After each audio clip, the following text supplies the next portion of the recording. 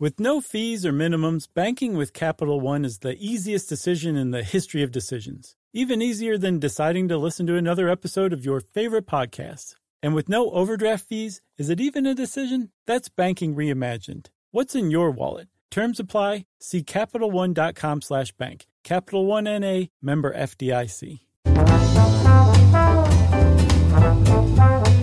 Hey, and welcome to the Short Stuff. I'm Josh. There's Chuck. Jerry's over there. Let's get going. This is Short Stuff about shortages of coins shortly. Now. Hey, can you spare some change? No. Why not?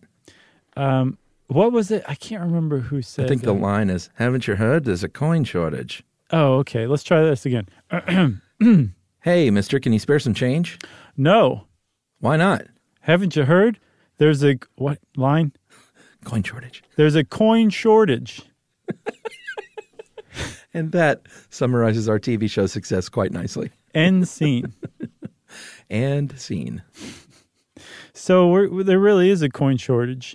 Our dramatization was a real one, or based on real life, a true story. In the United States, our listeners in Australia and New Zealand and UK and Germany, who knew, you know? Yeah, did we hear from a German? Is that what happened? They said, yes, we're listening to you in Germany.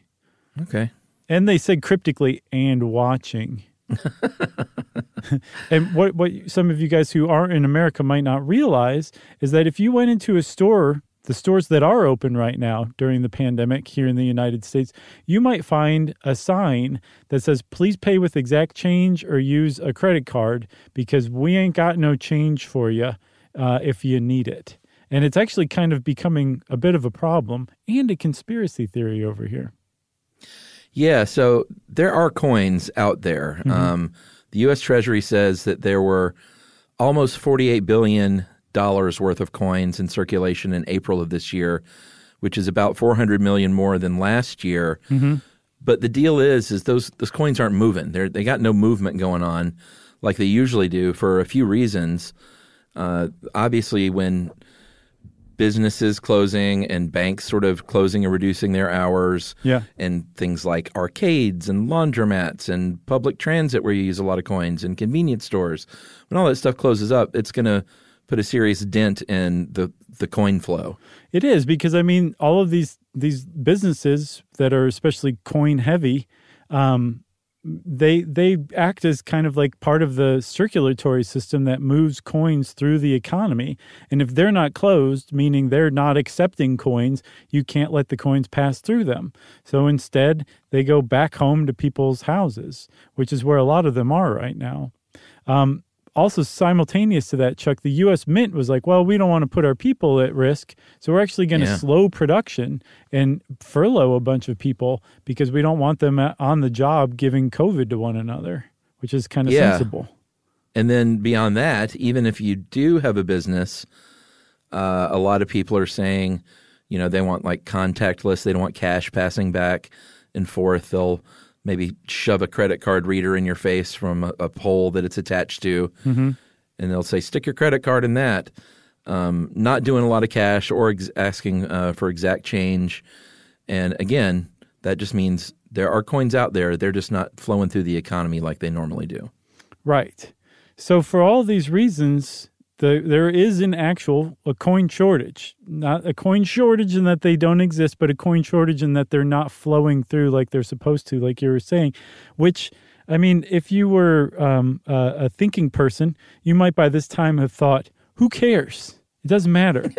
Yeah. But it does for a lot of reasons. And first is that there are a lot of stores, kinds of stores, like you said, public transit, the public transit store where you go to buy public transits and coins. And then laundromats. There are certain kinds of businesses that heavily rely on the free and open flow of coinage for their businesses to function. And if you go into one of those businesses and they say, you need to pay with exact change, is that okay? Some of their customers are going to be like, no, that's not okay. I don't have exact change and I want my change back. Some of those stores have tried to get creative and have said, how about, rather than us give you change back, we donate it on your behalf to a charity. Like you kind of round up your bill to have some of that donated. That makes sense, but if you're kind of going through hard times, which a lot of us are, you want that change back. So then some stores have said, okay, all right, we don't actually have physical coins here to give you change, but we can give you a store gift card with that amount on it. How about that?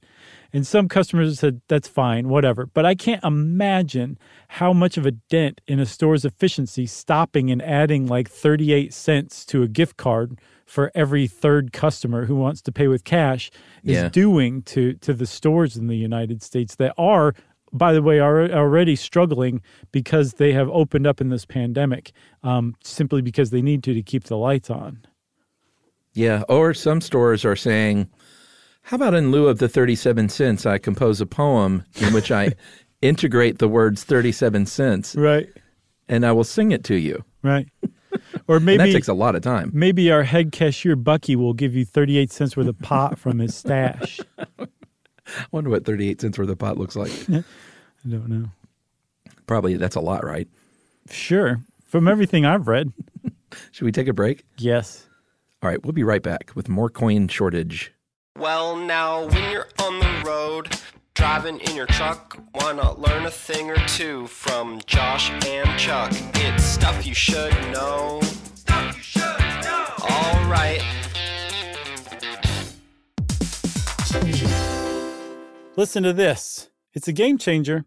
Amazon is now in healthcare. Yes, Amazon. It's called Amazon One Medical. They offer same-day appointments, and if that's not convenient enough for you, they also have 24/7 virtual care. Yeah, imagine you're feeling so sick that even the thought of getting out of bed is just too much for you. With Amazon One Medical, you don't have to leave the house. Of course, what good is that if you then have to drag yourself to the pharmacy, but you don't have to do that either because of Amazon Pharmacy. It makes a lot of sense. Delivering things fast is what Amazon is known for, and that's exactly what they do here. They'll deliver your prescriptions directly to your door. No waiting in pharmacy lines with people who probably all have something worse than whatever you're there for. Again, this is a game changer. Thanks to Amazon Pharmacy and Amazon One Medical, healthcare just got less painful.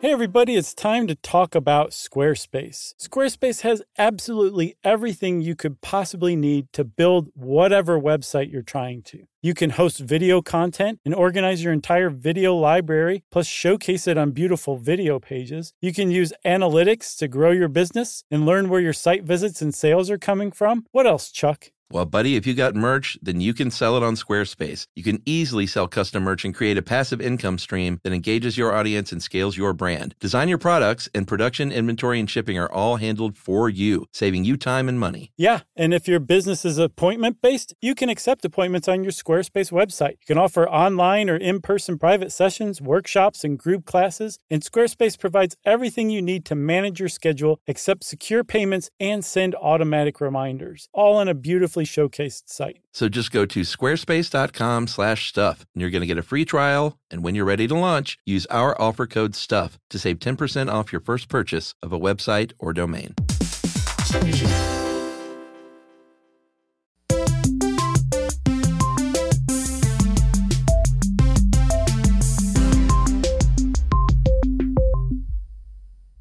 All right. So we got a coin shortage. It ain't flowing.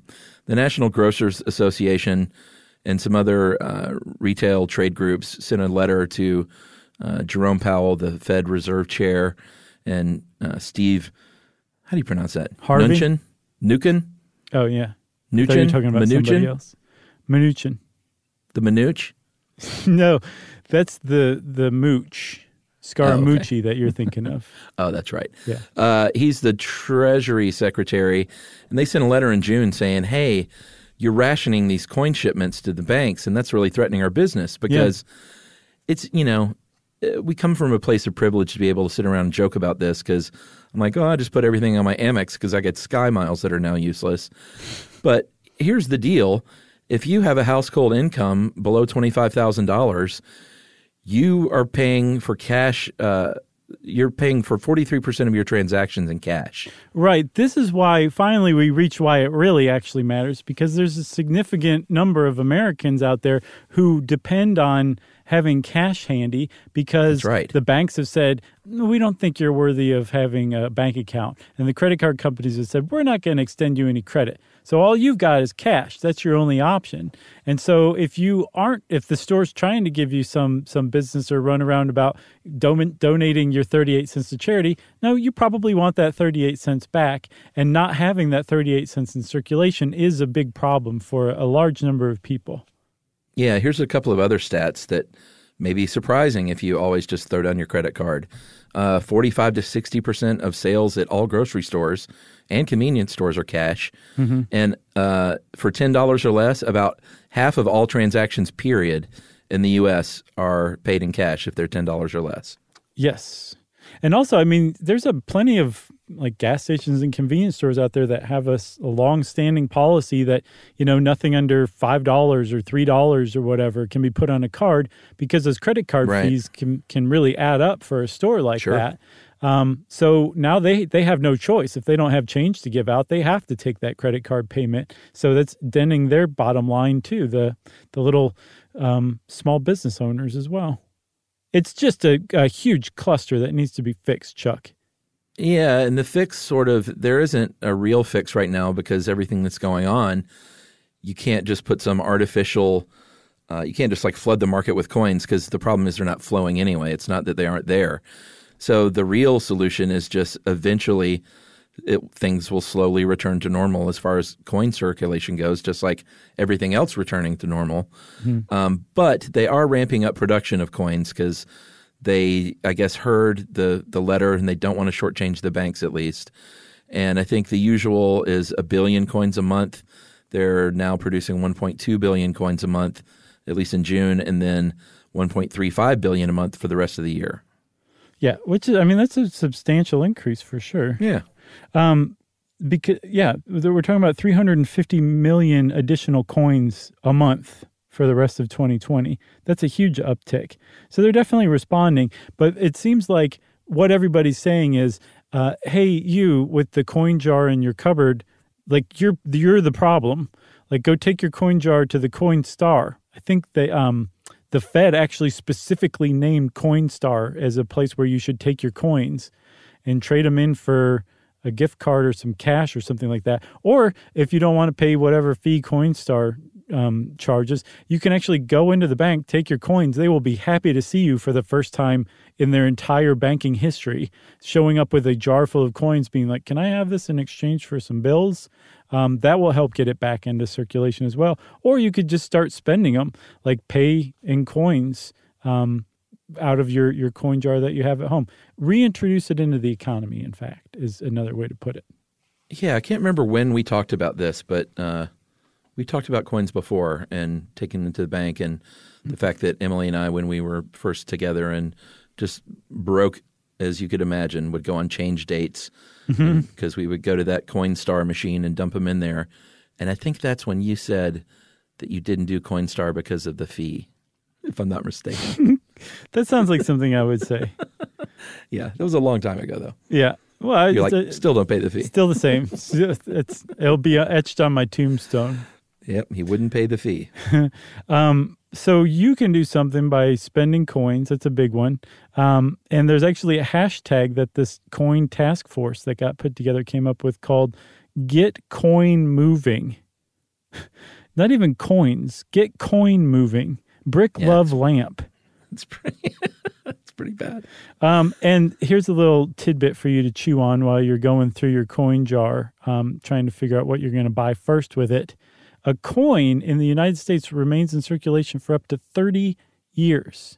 So all those coins they're pumping full of the economy with, they're going to be around for a while. Whereas the paper bills that we have usually only last about a year and a half. Wow. That's it for short stuff, Chuck, don't you think? I think so. Well, then short stuff says, everybody, giddy up. Stuff You Should Know is a production of iHeartRadio's How Stuff Works. For more podcasts from iHeartRadio, visit the iHeartRadio app, Apple Podcasts, or wherever you listen to your favorite shows.